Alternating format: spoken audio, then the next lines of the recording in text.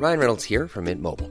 With the price of just about everything going up during inflation, we thought we'd bring our prices down. So to help us, we brought in a reverse auctioneer, which is apparently a thing. Mint Mobile Unlimited Premium Wireless. How to get 30, 30, bit to get 30, bit to get 20, 20, 20, bit to get 20, 20, bit to get 15, 15, 15, 15, just $15 a month? Sold! Give it a try at mintmobile.com/switch. $45 up front for 3 months plus taxes and fees. Promo rate for new customers for limited time. Unlimited more than 40 gigabytes per month. Slows full terms at mintmobile.com. Get up to 30% off wedding jewelry at BlueNile.com and remember the joy of your wedding day forever. Blue Nile offers everything from diamond and lab-grown diamond wedding bands to classic pearls, earrings you can design yourself, even gorgeous sapphire pieces for your something blue. Whatever you choose, Blue Nile's pieces are all graded for excellence, for a lasting memento as brilliant as the love that inspired it. Right now, get up to 30% off at BlueNile.com. BlueNile.com.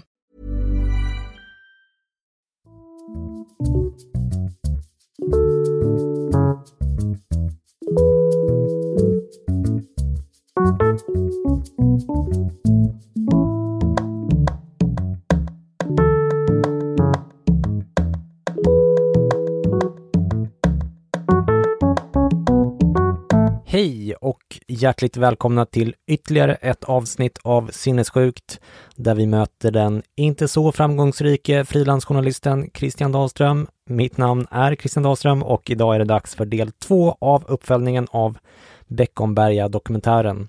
Den här delen har blivit lite försenad som ni kanske har noterat, vilket bland annat beror på att jag har färdigställt min diktsamling som heter Ångestens mamma. Dikter om psykisk sjukdom och vardagsångest och som kommer att ges ut vilken dag som helst.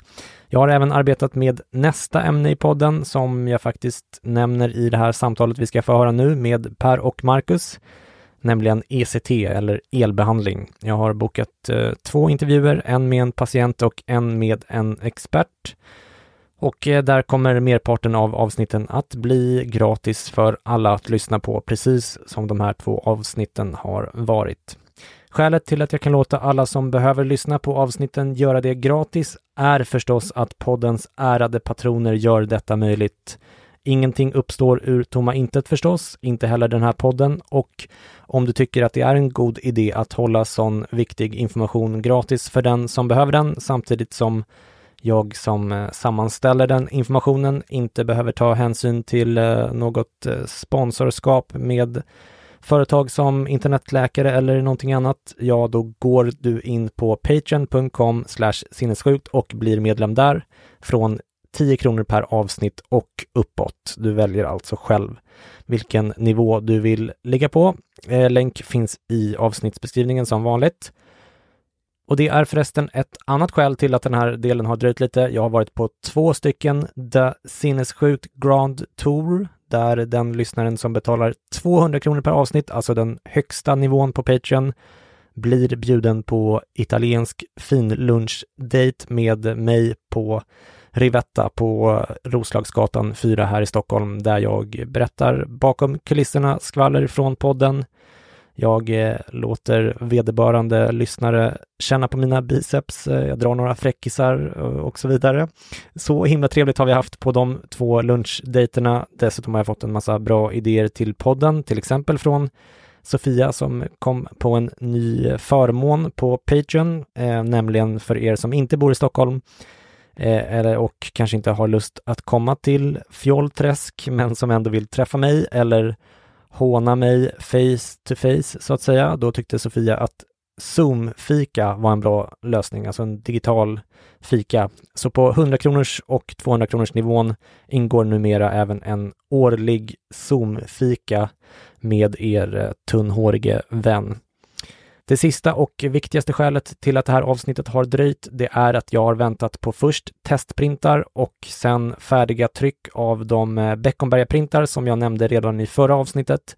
Jag ville verkligen ha dem klara när det här sänds. Det var ju nämligen så att fotografen Anders Engsvik, som jag intervjuar i dokumentären, blev eld och lågor över mitt arbete med Beckomberga och gav mig tillgång till hela hans arkiv med tusentals bilder från Beckis, varav de flesta är helt opublicerade. Eftersom det också var förbjudet att fotografera på mentalsjukhus fick han söka kopiöst många tillstånd, och hade inte han själv arbetat på sjukhuset och känt de här patienterna hade han inte kunnat ta de här fullständigt unika bilderna av svensk mentalsjukvård.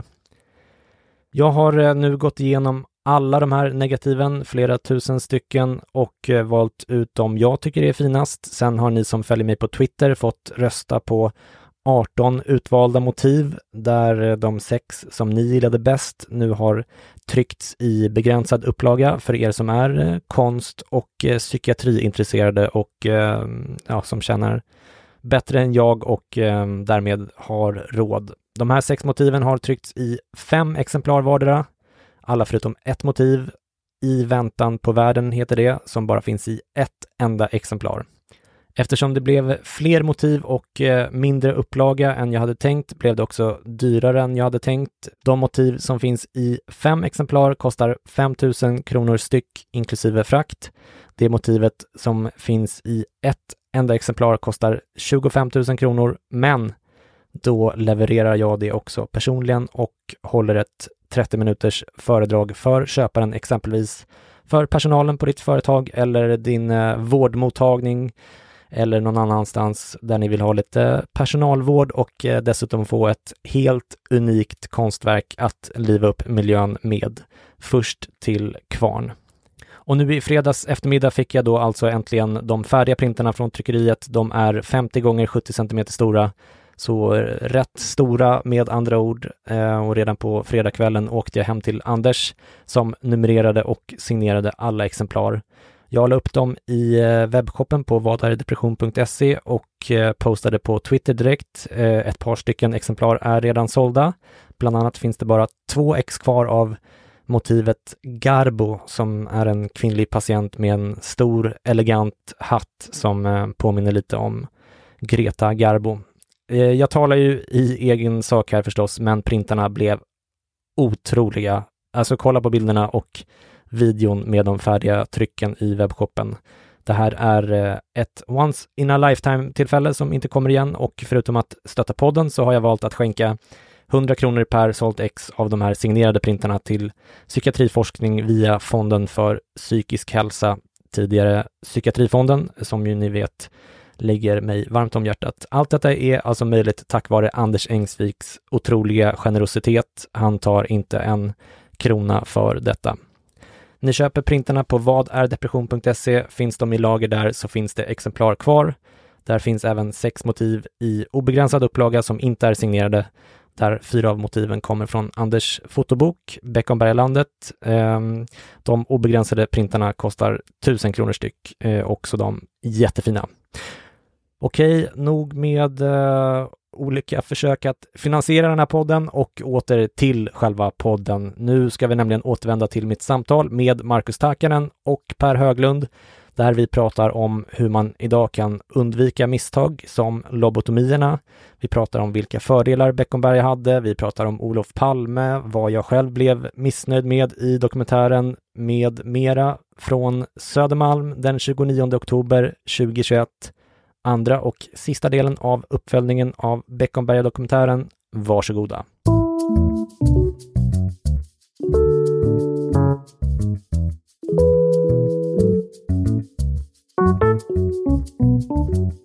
Ska vi gå vidare då till din nästa spaning, Marcus, om inte ni hade någonting att lägga till där?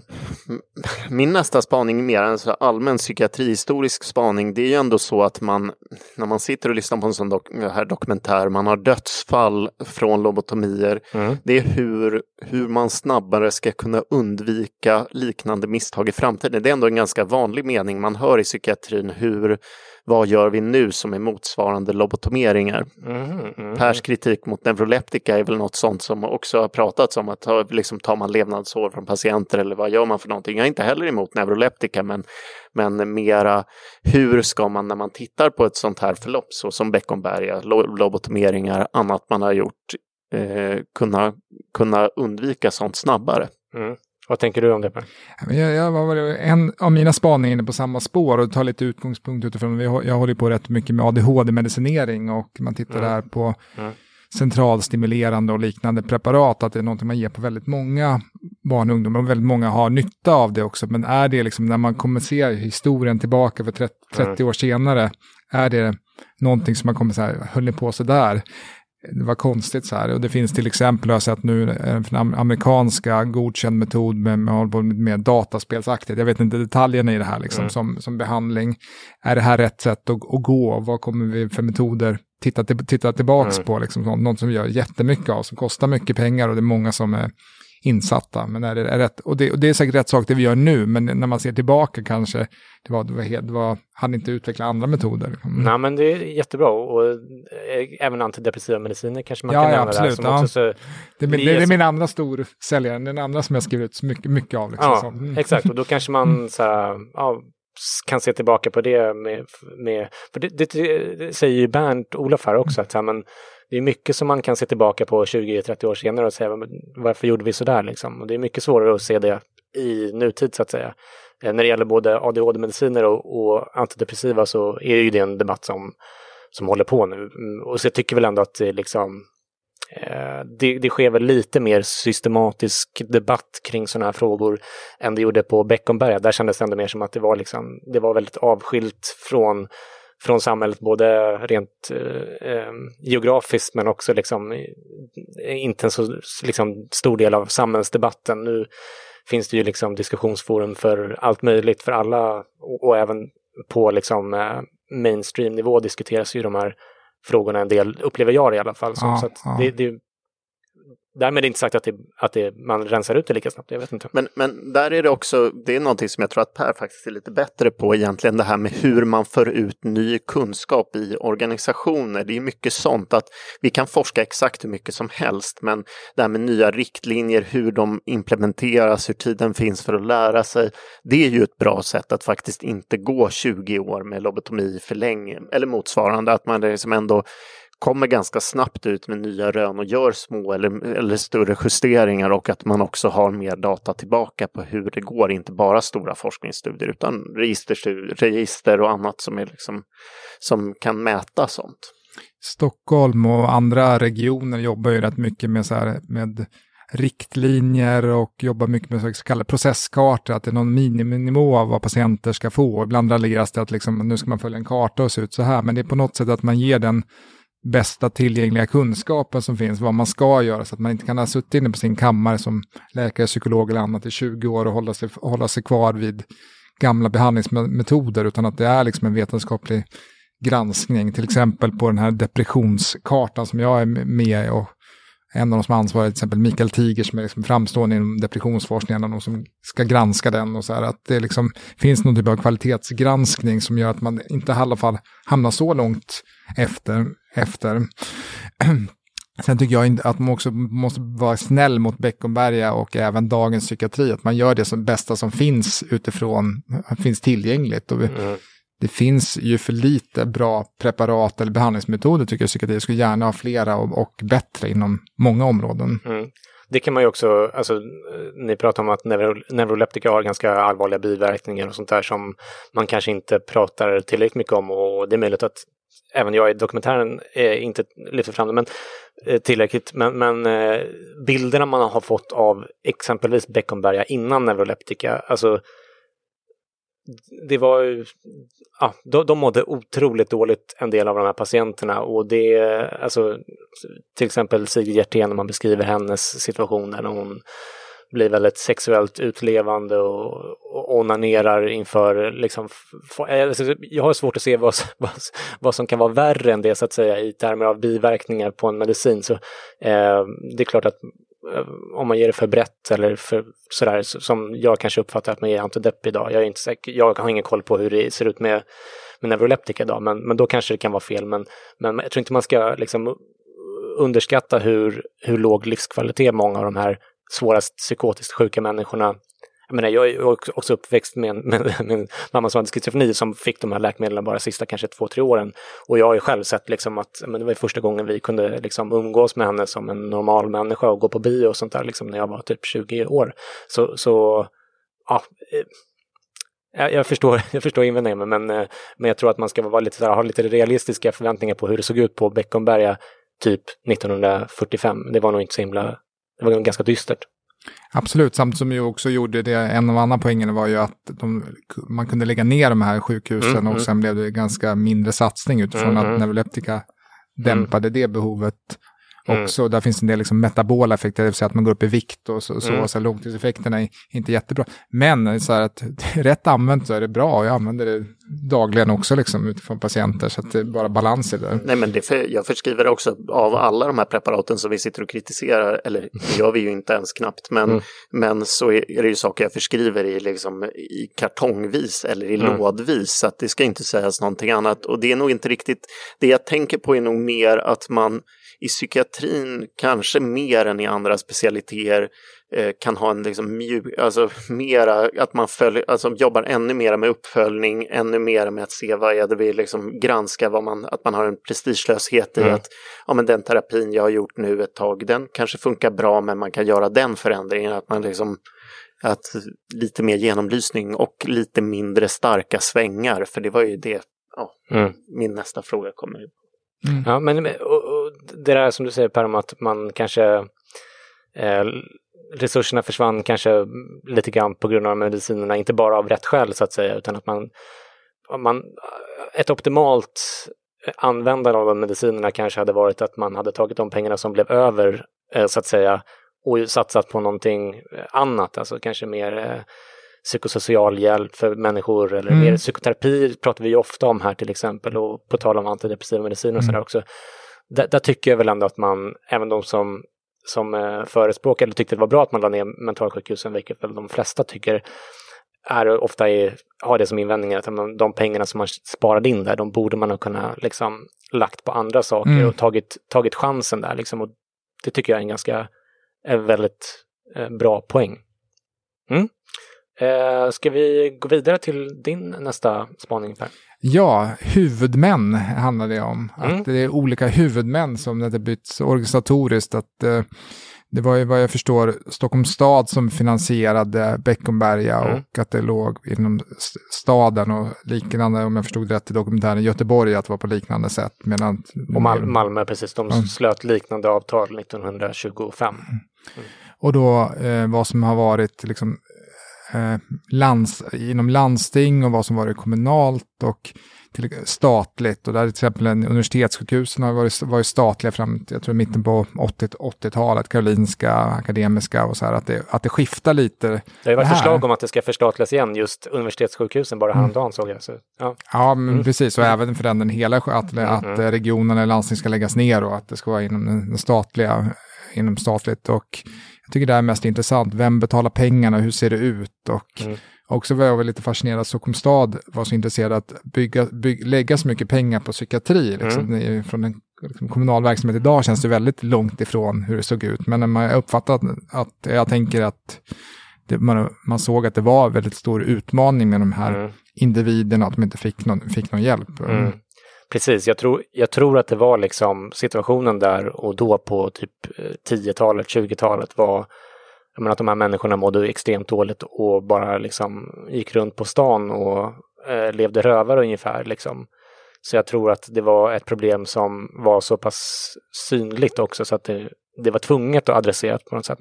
Men det var ju också väldigt, alltså de här visionerna som de hade, det var liksom, nu kommer vi ordna psykvården en gång för alla. Nu öppnar vi plånboken något så inåt helvete här liksom, och bara ta vad ni vill ha och fixa det här, typ ungefär så.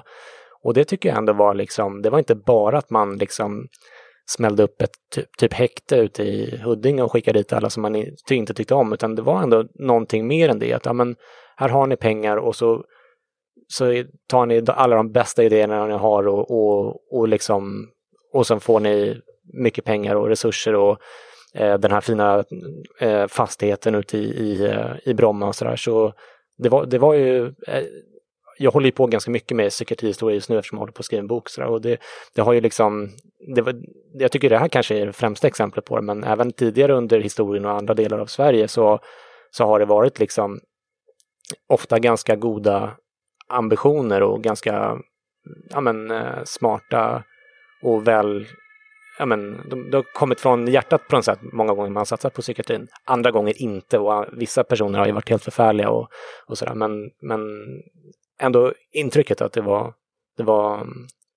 bra. Och sen så bytte de ju huvudman 67 där och så vidare. Och då kom det in lite andra patienter och sånt där som ja. Det var det du pratade om med rättspsykiatri och ja, precis. Exakt. Och då, det var väl också ett av skälen till att det blev sämre stämning där sen på 70-80-tal. Så att, ja. Jag tycker att det är en ganska intressant tanke här att ha en spurt i någonting på det sättet som man ändå tycker, jo men det finns någonting ganska modernt med om man tittar på hur ett väldigt tråkigt, eller kanske för sjukvårdspersonal i alla fall inte så intressant ämne som liksom hur man gör när man har projekt och att man liksom har en spurt av någonting och att ha en sån spurt i en stad om psykiatri, jag menar när man samlar mycket pengar, mycket idéer samtidigt och sen så faller det ut. Vissa saker blir bra, vissa saker blir dåliga och sen så hamnar man i ett läge där man kanske inte får fullt lika mycket pengar men då har en mycket bättre möjlighet att se att då hade vi alla de här idéerna på kartan, då kunde vi prova dem och det blir liksom en typ av avsteg som kan fungera. Det kanske man skulle behöva idag också.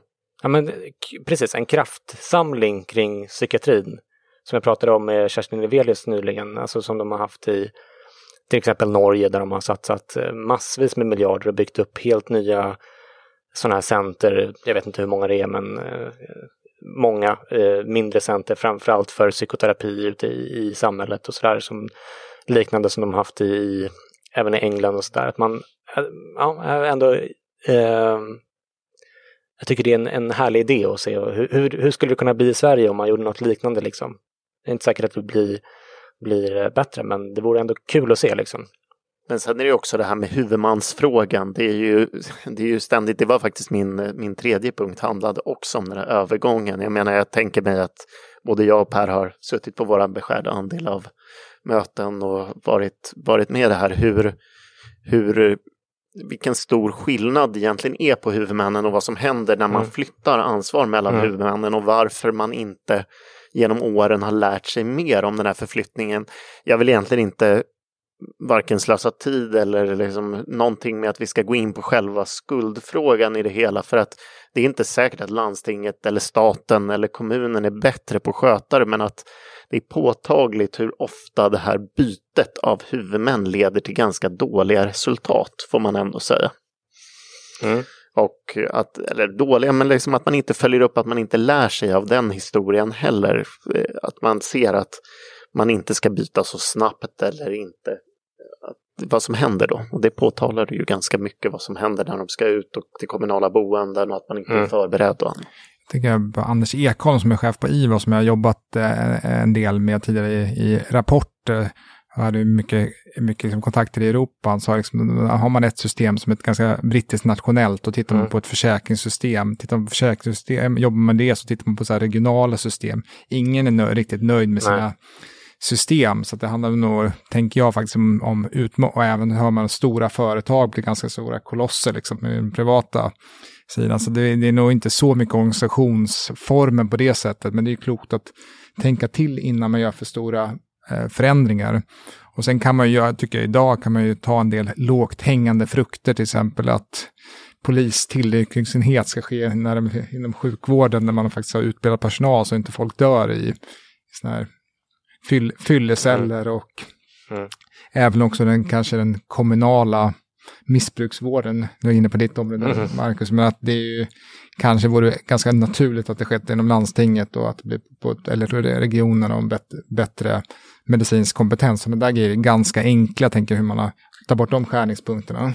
Du säger lågt hängande frukter. Ja, jag tror att vi har tittat på den här lågt hängande frukten sedan missbruksutredningen 2011. Så jag vet inte om mitt blodtryck får hållas lågt för den här debatten. Låt mig omformulera att saker som vore det är så kanske svårt att få till, men det vore i alla fall, om man fick till det så borde man kunna få ganska stor effekt.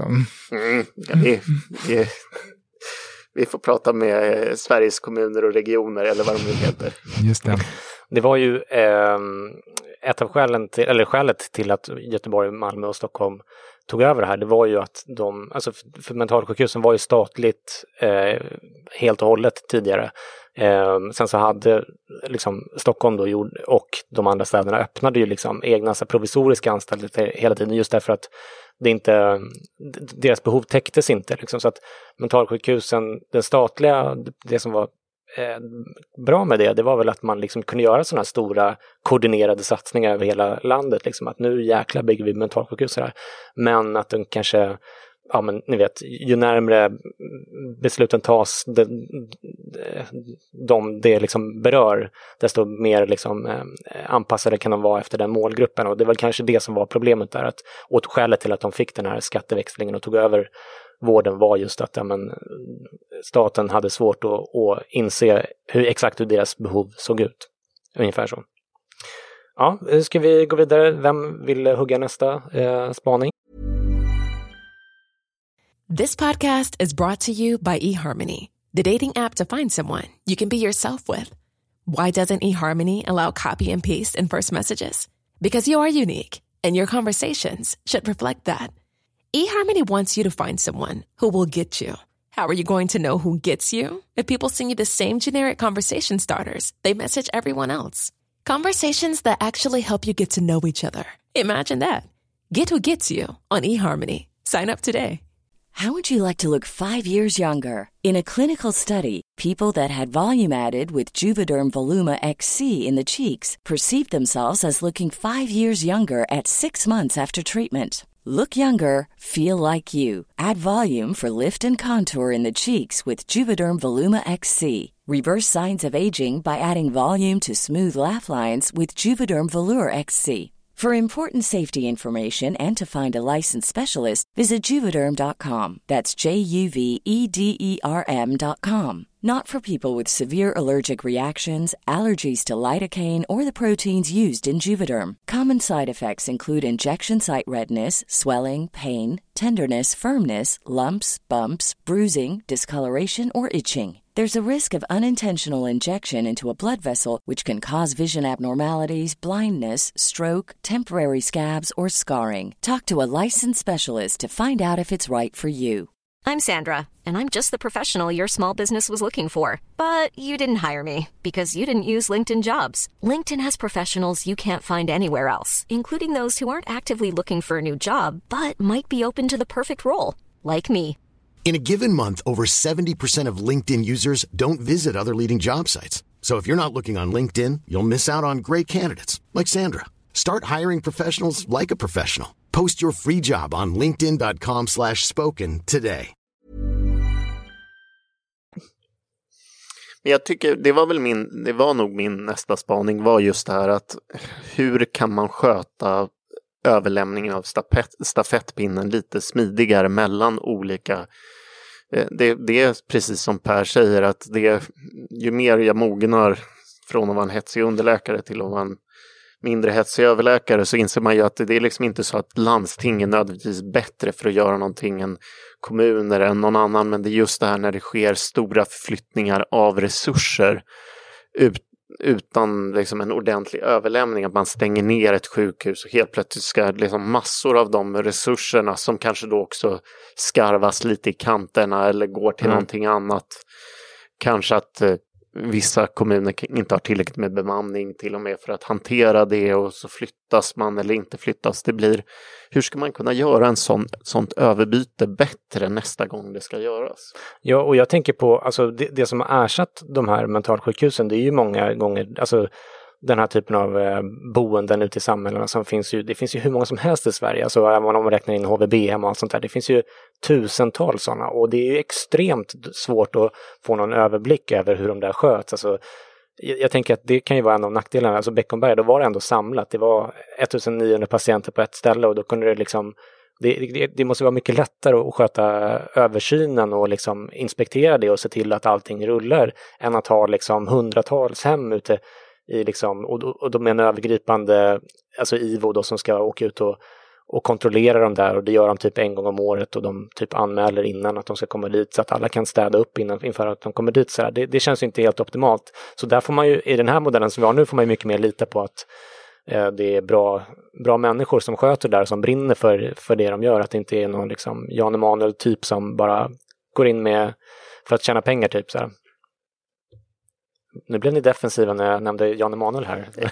Jag har nog sett ännu värre i mina år. Det var nog ändå det jag tänkte. Ja. Ville du lägga till någonting där, Per? Inte in det. Nej, vill du ta din nästa spaning då? Ja, men lite Palme-spaning sådär. Att jag jobbar ju på BUP Brommaplan här och det är en sammanslagen Brommaplan. Det finns Bromma och Vällingby och Ekerö, olika BUP. Och där jobbar ju Lisbeth Palme som barnpsykolog en gång i tiden. Och för detta, vi har en pensionär som jobbar vidare, en lite för detta enhetschef som hade varit i alla fall på samma fest, även om de inte riktigt överlappade liksom i verksamhet där. Och jag tyckte det var väldigt spännande just utifrån Olof Palmes mamma hade varit intagen på Beckomberga och liksom den politiska kopplingen dit. Och även vid bygget togs det upp att man hade la lite en tes att det var lättare att få kanske ekonomiskt få till det här för att det var de var barndomskompisar. Just det, precis.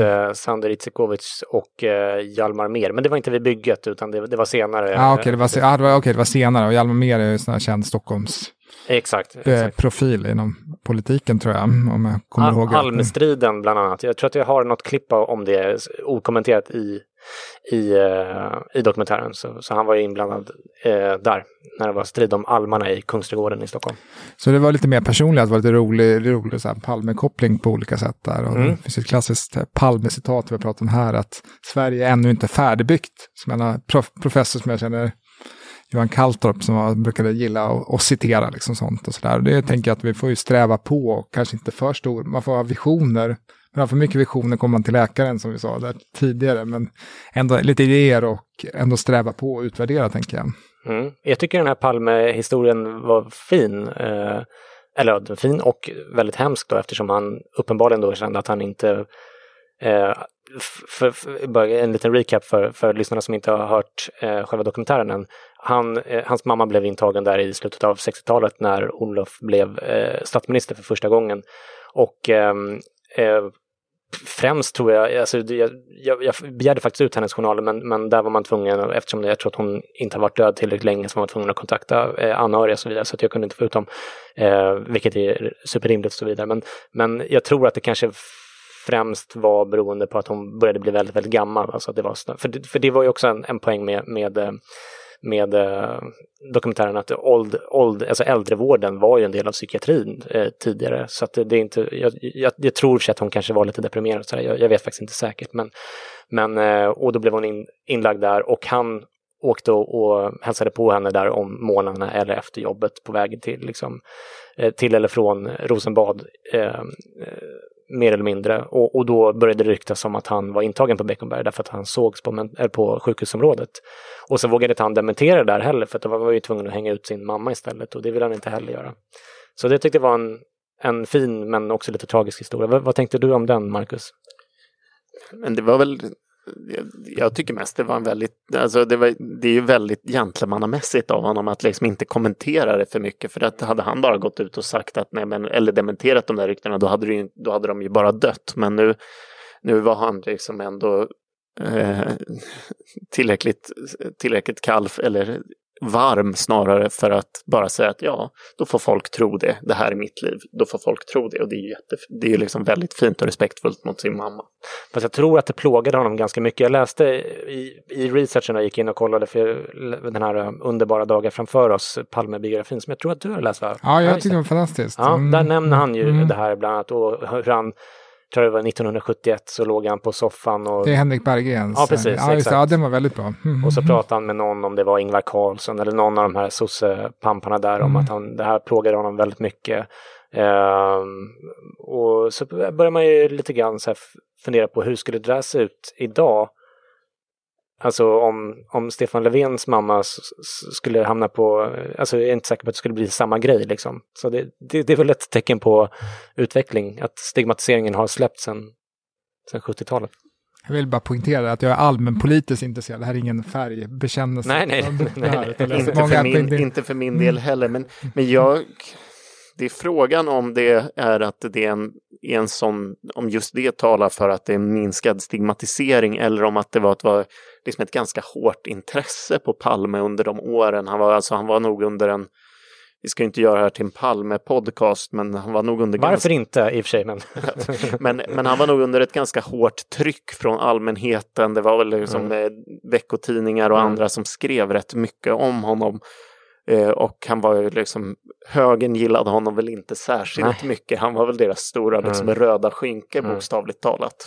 Ja, så jag tror att det fanns ett ganska starkt Palmehat redan på den här tiden. Och att det var, alltså att man tog cheap shots mot honom på det här sättet redan då när han precis har blivit statsminister. Och det är ju ganska sorgligt på sätt och vis.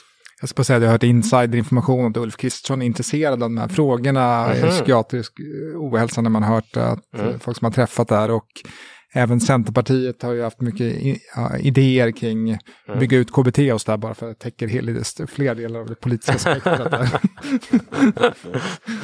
Ja, det är bra Per. Ska vi gå vidare till din sista spaning, eller hade du några fler? Jag tror egentligen inte att jag har så mycket fler spaningar. Det jag funderar på var ju, när man tittar på ett så stort sjukhus och har ganska mycket ändå information om in- och utskrivna och vårdtider och annat, så är ju en sån fråga som man skulle vilja titta närmare på är det här med ECT. Det har ju fått ganska mycket stryk i den allmänna, liksom, särskilt under det har blivit, som jag uppfattar det, jag jobbar inte med ECT, det vill säga elbehandling särskilt mycket, eller jag har inte jobbat, det är inget jag jobbar med dagligdags, men att det tog ju mycket stryk i det allmänna under en lång period, att man med hjälp av så stora mängder patienter och att man ändå gjorde många elbehandlingar borde kunnat kanske ta upp det lite mera för att liksom tvätta dess rykte, för det har onödigt skamfilat rykte som jag uppfattade. Väldigt onödigt skamfilat rykte. Ja, men det är intressant att ta upp det, för jag har precis pratat med det är ett ämne som jag tänkte ta upp i podden väldigt snart, just ECT. Vi har ju tagit upp det lite grann tidigare, men jag är ute på jakt efter en ECT-expert att intervjua, och jag har faktiskt bara pratat med en av lyssnarna till podden som blev patron här nyligen och som har skrivit lite grann till mig om just ECT och berättat om hennes upplevelse av det, att det hade varit väldigt, väldigt bra för henne. Så ja, men det är en bra poäng. Om jag ska, som jag inledde med att säga, nämna någonting som jag tycker blev dåligt i dokumentären, nu när du kommer in på sånt som du hade velat se mer av, så tycker jag snarare att det jag kände var jobbigt var att det blev lite för mycket information. Alltså det var 3 timmar ganska mycket så här staplande av fakta på varandra, och det känner jag mig lite missnöjd med. Jag känner så här efterhand att det kanske hade varit bättre att få typ 3 stycken 45 minuters avsnitt där man, för det är ju både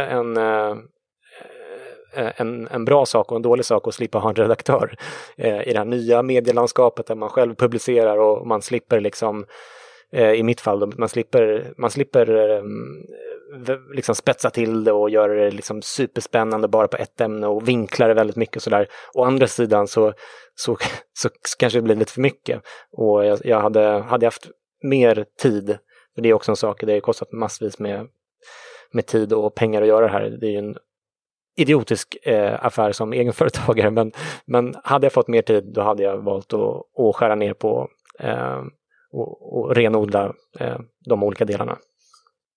Jag tycker nog att du är kanske lite väl hård mot dig själv när det gäller det här med att du faktaspäckar det, för jag tycker väl ändå inte att bilden tidigare av Beckomberg har väl varit, liksom har väl inte man ska väl inte betona att den har varit faktaspäckad, faktakontrollerad, så att det var väl precis det här som behövdes.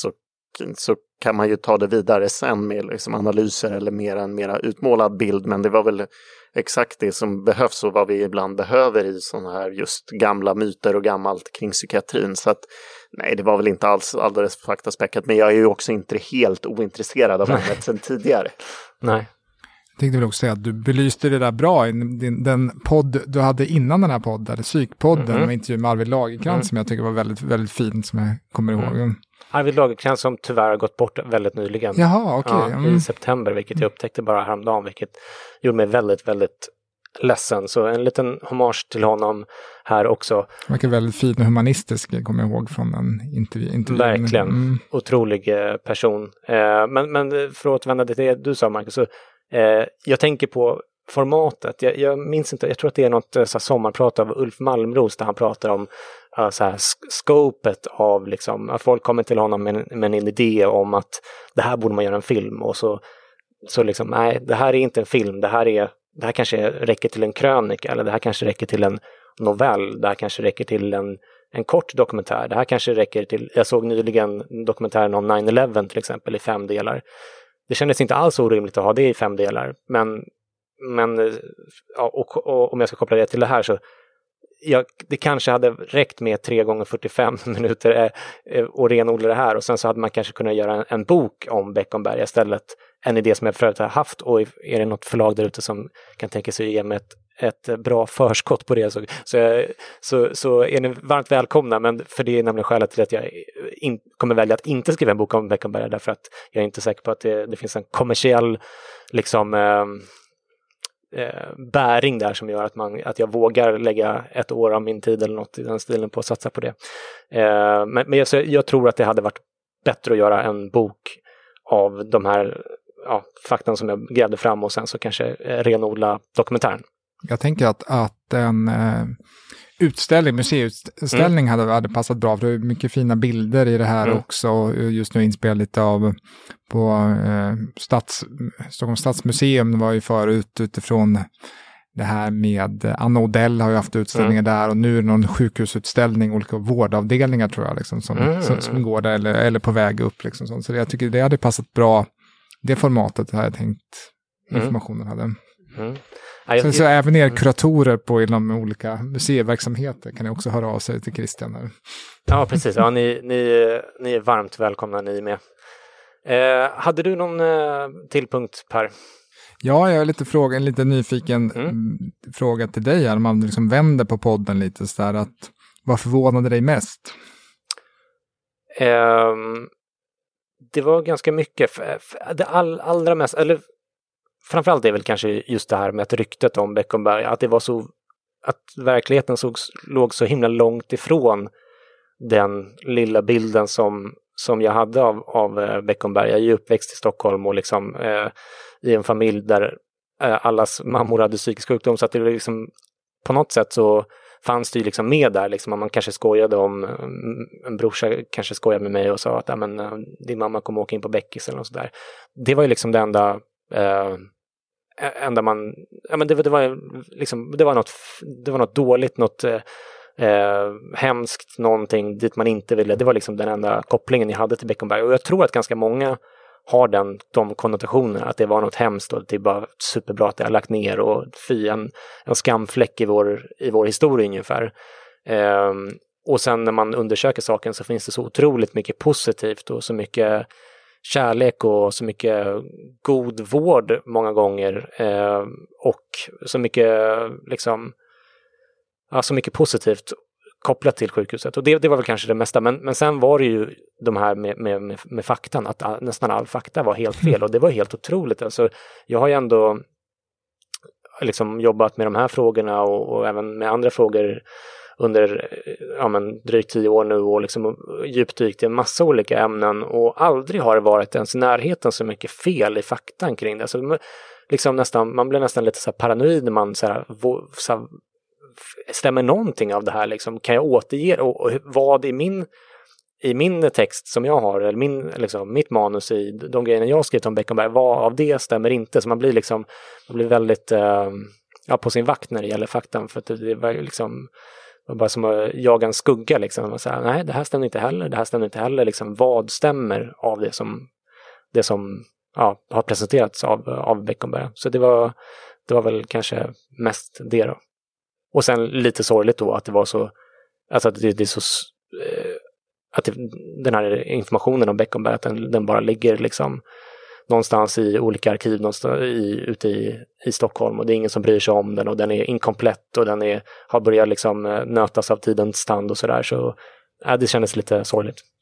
Så ett museiupprop här, och ett liksom för något mer movement och den här sprint eller spurt som Marcus var inne på. Hör jag. Ett museispurt. Ja. Och en bok, och den behöver absolut inte skrivas av mig, men å andra sidan finns det inte så många som kan så mycket om Beckomberga än så länge, och då får de väl gå den här vändan till arkiven själva då.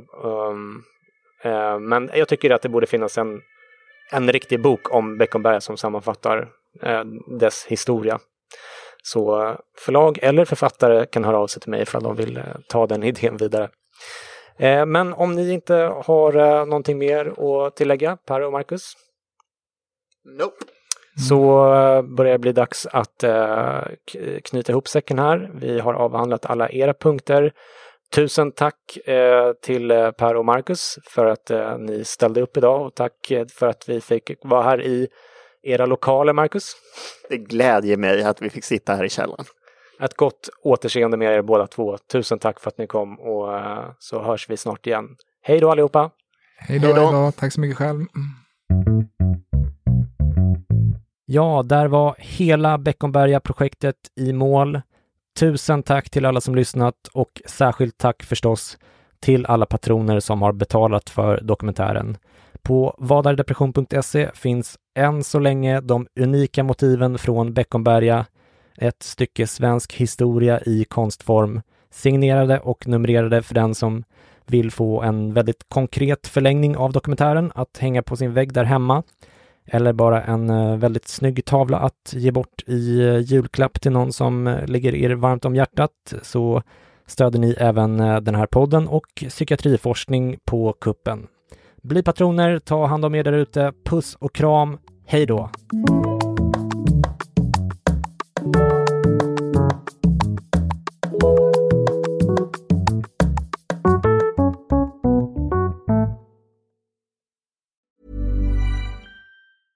Hi, this is Paige from Giggly Squad, and I want to talk to you about Splash Refresher and my water intake. Okay, so you guys obviously know that I'm a hydrated girly, but sometimes when you drink that much water, it starts to just taste bland, and you're just like, I need something to spice it up. That's why I love Splash Refresher.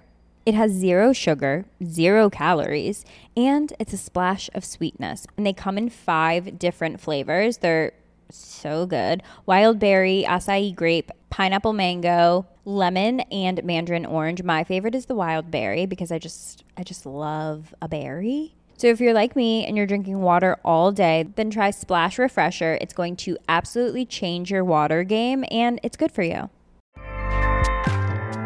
Acast powers the world's best podcasts. Here's a show that we recommend. The Real Housewives is a guilty pleasure for most, but if you're looking to not feel guilty about that pleasure, tune in to Everything Iconic with me, Danny Pellegrino, where I break down all the messy moments and behind-the-scenes antics of Bravo's popular franchise. And on Everything Iconic, I also interview celebrity guests like Kelly Ripa, Keke Palmer, Drew Barrymore, Cameron Diaz, and more about their guilty pleasures, their past work, and so much more. So if you're pop culture obsessed and find yourself watching way too much reality TV like me, tune in to Everything Iconic with Danny Pellegrino, wherever you listen to podcasts.